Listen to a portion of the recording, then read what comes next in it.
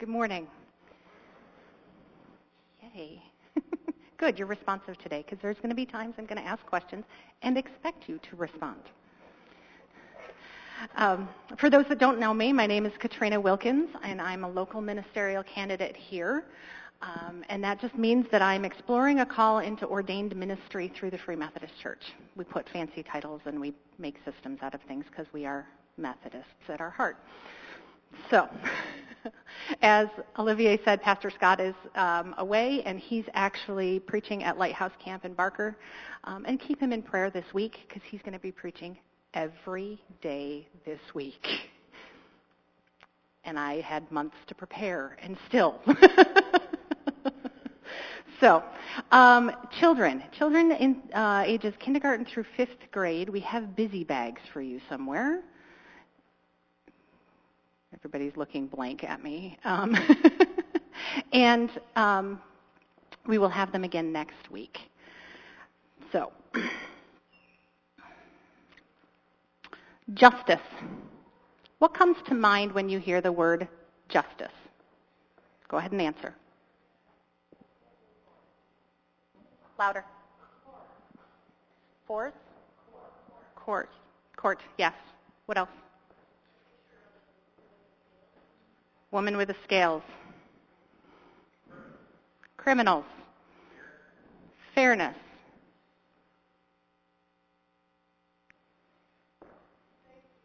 Safety. Trial. What is that? Justice as compared to injustice. Legal system. Absolutely. I heard it touched on, but I'm going to, sometimes we think of justice more as punishment, that justice is served, people getting punished for what they deserve. And really it's not what they deserve, but how we think justice should be served. But what does the Bible say about justice? There's a ton of verses throughout the Old Testament, and God talks to his people through his prophets about justice endlessly in the Old Testament. Here's a few examples. Job, as God is talking to Job, in his justice and great righteousness, he does not oppress, he being God. In Psalm, the Lord loves righteousness and justice. The earth is full of his unfailing love. The Lord works righteousness and justice for all the oppressed. In Proverbs, the righteous care about justice for the poor, but the wicked have no such concern. In Isaiah, learn to do right, seek justice, defend the oppressed, take up the cause of the fatherless, plead the case of the widow. And there are so many more. There were pages, and I could have probably filled the entire time for my sermon just reading verses about justice. That God and it's what God has said. But as I kept reading, I realized that justice, the picture of justice that was being painted for me, is really compassion and dignity. So today we're going to dig into Mark 5 for an example of Jesus living out God's justice. It's Mark 5, 21 to 34 if you want to follow along. I will not be reading it word for word. I'm actually going to be telling more of the story and stopping along the way. Jesus was already known for his healing. And so when he arrived on the shore of the lake, a large crowd gathered to find out what he could do next. One of the synagogue leaders was there to beg Jesus to come heal his daughter. And Jesus agreed, so they started walking to Jairus' house. The crowd decided to go along, and the scripture tells us that they pressed around him, and someone touched him. Think of the last time you were in a crowded space. Were you aware of every time somebody bumped into you or touched you? Maybe you did at the time, but it's not really memorable. Or maybe you're a parent of small children. How many times has your child already touched you today? And you're not even aware of it because it's just normal. Crowds became that for Jesus. But this time, when somebody touched Jesus, he knew immediately that it was different. because power had left him. He stopped and looked around and asked, "Who touched my clothes?" The disciples and Jairus probably gave a bit of a resigned sigh and maybe an internal eye roll and said, "Who hasn't touched you?" But Jesus knew this was different, and he knew that there was someone who knew why. And he was right. We only know her as the woman who had been bleeding for 12 years. We know that she had seen a doctor after doctor, spending all she had, and just got worse. And in our modern minds, we think that poor woman, she's been sick all this time. But in her time, because of the Levitical law, as long as she was bleeding, anything and everyone she touched would be declared unclean, untouchable, an outcast.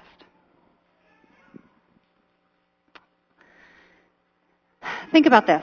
If she came to church today and shook your hand, you would be required to not only wash everything you're wearing, but also go take a shower, and you would also be unclean for the rest of the day until the sun set. And that may not seem like a big deal to us, but in a time and culture where water needed to be brought from a central well every day, and people didn't have a lot of extra clothing, and bathing took time that could be used for work, I'm guessing that people kept their distance from this woman just out of practicality. Science tells us that a hug or loving touch gives our body the signals it needs to create trust and empathy. This woman wasn't even allowed that. She was not allowed the basic touches of humanity. She hadn't been hugged or touched in 12 years. And there's scientific evidence that says that about 4 hugs a day or loving touches a day is just what every human needs to survive. 8 is maintenance. And she's gone that way for 12 years. And anyone who has touched her has recoiled because they understood the implications on their life. They were not compassionate by law. Before too long, I imagine that she believed she was unlovable by not only the people around her, but also God. And she grew desperate. And like the sailors in the account that Jared shared with us last week, desperation led to her faith. Faith that if she could only touch Jesus' robe, she could be healed. 12 years of isolation, loneliness, and illness would be gone. So she did it. We don't know how she got that close to him. Was it an opportune moment when Jesus was at the edge of the crowd? Were there those in the crowd that made room for her? Did she push others aside, not caring for their uncleanliness so she could get close? Was this a calculated decision? Or did she do it because Jesus responded to Jairus' request to heal his daughter, thinking that if he could do that, maybe he could heal her too? However it happened, she did it. She reached out, she touched his robe, and was immediately healed, and she knew it. She knew it. But she also knew that she had made him unclean. She had broken the law. And she just wanted to go away until she could wait her 7 days to present herself to the priest as clean. But Jesus had other ideas. He noticed. He noticed the power that left him. And he asked. And he waited for a response. And she knew she couldn't remain anonymous any longer. So she fell at his feet, afraid. Why afraid? Again, she knew the consequences of being unclean. And now she knew him to be someone with power and authority. The very thing that heals her now scares her. For the last 12 years, those in power and authority, those teachers and keepers of the law, treated her as less than human. But Jesus' response was not what she expected. He called her daughter. Daughter. We don't call anyone by a family name unless we just love them. And then he extolled her faith in front of everyone there. We know there was a crowd. There was no condemnation from him. And he could have condemned her. He could have condemned her for making him and the rest of the crowd or anyone else she had come in contact with unclean. And he had the law to back him up. He could have made an example of her for his own purposes by condemning her and then forgiving her just to prove that he could. But he didn't. He called her daughter. Very intimate name. This woman likely hasn't been treated with kindness, let alone someone claiming her as family, in a very long time. Unfortunately, the Bible doesn't tell us what happens next after this. The story moves on to healing Jairus' daughter. We don't know what impact she had on her community after this. But we do know that by him saying, "My daughter, your faith has healed you. Go and be free of your suffering," he restored her to community.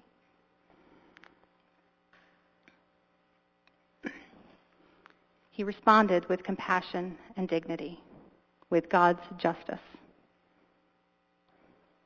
Are there people in our lives like this, that this woman represents, that we don't want to go out of our way to treat with dignity and respect? Is it a specific person? Is it a them in your life, them being someone other than me and us? In Genesis, we are told that humanity is created in God's image. Everyone, every single person, whether they realize it or not. And when I'm reminded of that, I have to ask myself who I don't see as made in the image of God. Is it another people group? Is it someone who aligns themselves with a different political party than I do? Is it someone who was born in a different place than I was? Is it someone of a different social class? Is it someone who eats differently than I do? Is it someone who drives a different car? There's so many ways to say us versus them. But as long as I can think of another person as them, I don't have to love them as my neighbor. At least that's what seems to happen.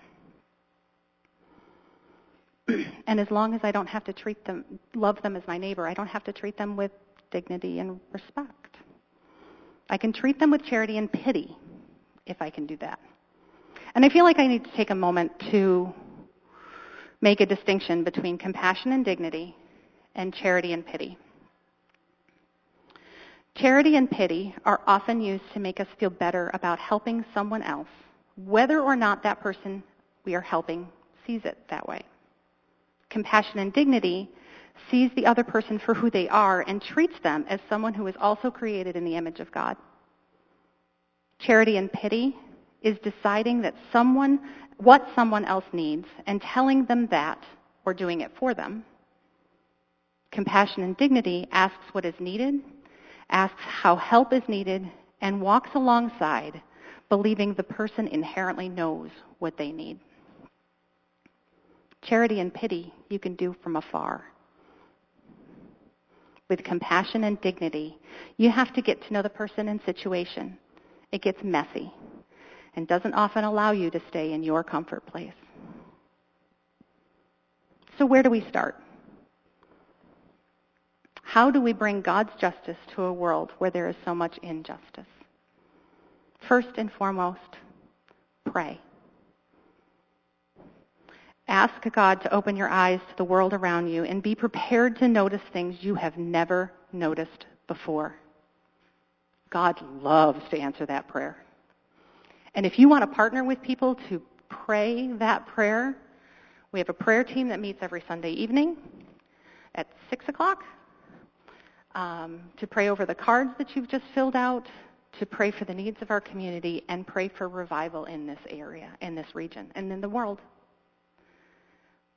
They also meet on Tuesdays, or grab a friend and commit to meeting with them regularly and praying. But just remember that if you pray great big God prayers, God's going to answer them. And I know I talked about charity and pity and kind of maligned it, but that might be your first step. That might be the first way that God tweaks your heart to go, oh, somebody needs to do something about that. And if you're really praying that prayer, God may be saying, yeah, you need to do something about that. God may be asking you to start close to home. There may be a situation that you are already aware of, sort of on the edge of, that needs justice, but you didn't realize how much. And ask around. Are there others in your life that are bringing wholeness into places of brokenness? There are a number of new hopers already involved in bringing justice, compassion, and dignity to the world. You may find ways to support them or partner with them. And since we have a few of those people here today, I'm going to ask them to just give them a quick word. Patty Welch is the director of our Immigration Legal Services. Hi.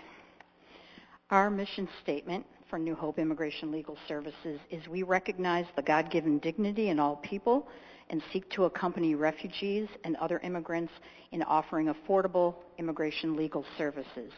The brochures are out on the kind of, what do you call that place? Welcome table. The way that if you think green card, refugees who are here 1 year, by law must apply for a green card, but we make no way to help them do that process. They need people to help them. So way beyond that, there's a long list of all the things that we offer. The way you can get involved is we need volunteers to do the work, and we also need donations to help fund the ministry. We have no grants or anything like that, but it's a way that we recognize and want to come alongside people to work with them. We have Tim to tell us a little bit about RAIN.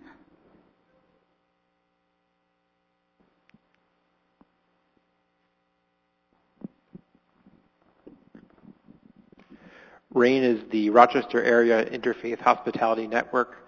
We provide housing for people that are in transition between houses. And I don't know if anyone knows this, but if you do lose your house and you have to go into a shelter, families often can't stay together. The husband has to go to a male shelter, and then usually the wife and the kids usually have to go to the female shelter. So RAIN provides that kind of bridge for people, and they provide services for them to help them find housing. Our next rotation is going to be mid-August. Okay. Be aware, dates are out there, and we'll be giving announcements soon. And then Andre has some ideas, and he's walked out. Oh, nope, there he is.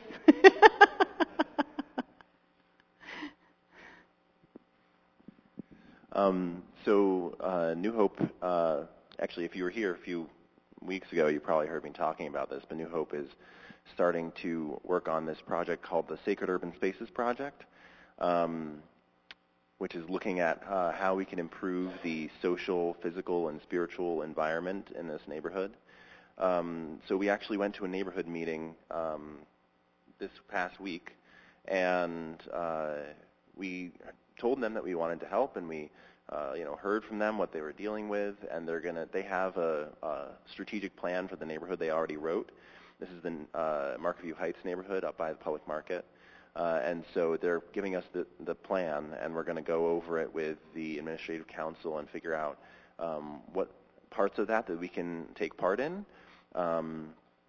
So I don't know exactly how you can help yet because we haven't gone over the whole plan, but we're going to definitely need volunteers and people who are willing to get out in the neighborhood and help make improvements. And we're going to be meeting with other neighborhood organizations, the East End organization, downtown neighborhood organization to try to understand what they need from us as well, because we're kind of in the middle of some very different neighborhoods here.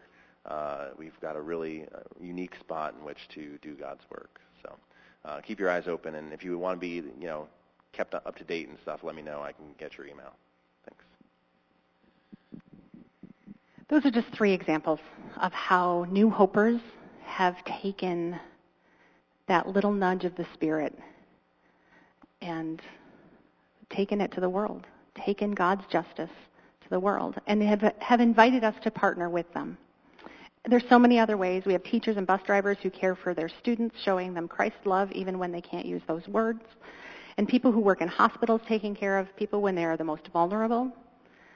People who work in ways that can affect change with policy that brings dignity to people in the workplace. And there's so many other ways. If you're sitting there going, ooh, ooh, ooh, ooh, I've got a way. How are you bringing justice into the world?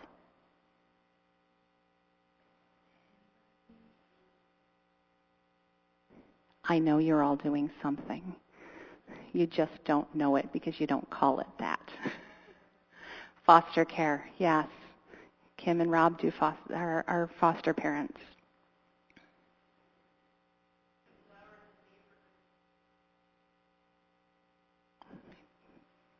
Beautifying a neighborhood because people actually are dignified when their surroundings are pretty.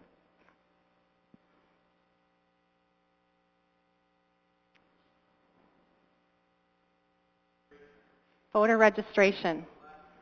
Well, but it's on your mind and it's on your heart, Dave. Sandy.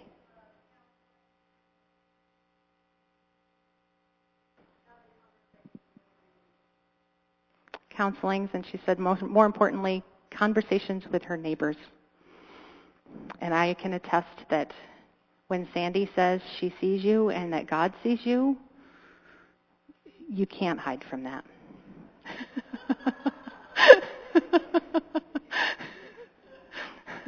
Lynn.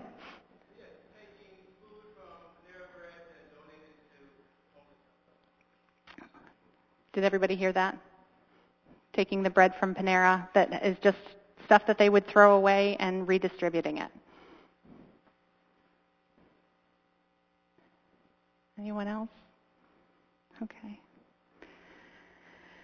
There may be ways that you're already doing things. There may be ways that you're not yet doing things, but God is already starting to open your eyes and break your heart. I believe that we all have something that simultaneously breaks our hearts and makes our hearts sing. It's 2 sides of the same coin. And that's really where God is calling you to make the difference and be his force of justice and compassion and dignity in this world. I don't know where you all are, but I do know that each of you are working for this. I've seen it in your lives, and I've seen it with each other. And when we do this, when we take God's justice into this world, when we offer his compassion and his dignity to people who don't yet know him, it starts to look and feel a lot like God's love. And that's what we're called to do. To love as Christ loved us. To be known. And we're called to be known as his disciples by his love. And if we're not known by his love, we got a long way to go. Taking that step of faith towards God's justice, just as that woman did, may be all it takes to start for you. As we go into the summer, ask God to show you how to show his compassion, dignity, justice, and love to the world around us. Ask him to break your heart to the ways he needs you to act as his hands and feet. I've asked the worship team to lead us in a song called Let There Be Peace on Earth. It's an old song. It's an old song. Most of the people on the worship team didn't know it. It's an old song. But I want you to listen to it and sing along as a prayer. As you leave here today, may it be ringing in your ears. Thank you.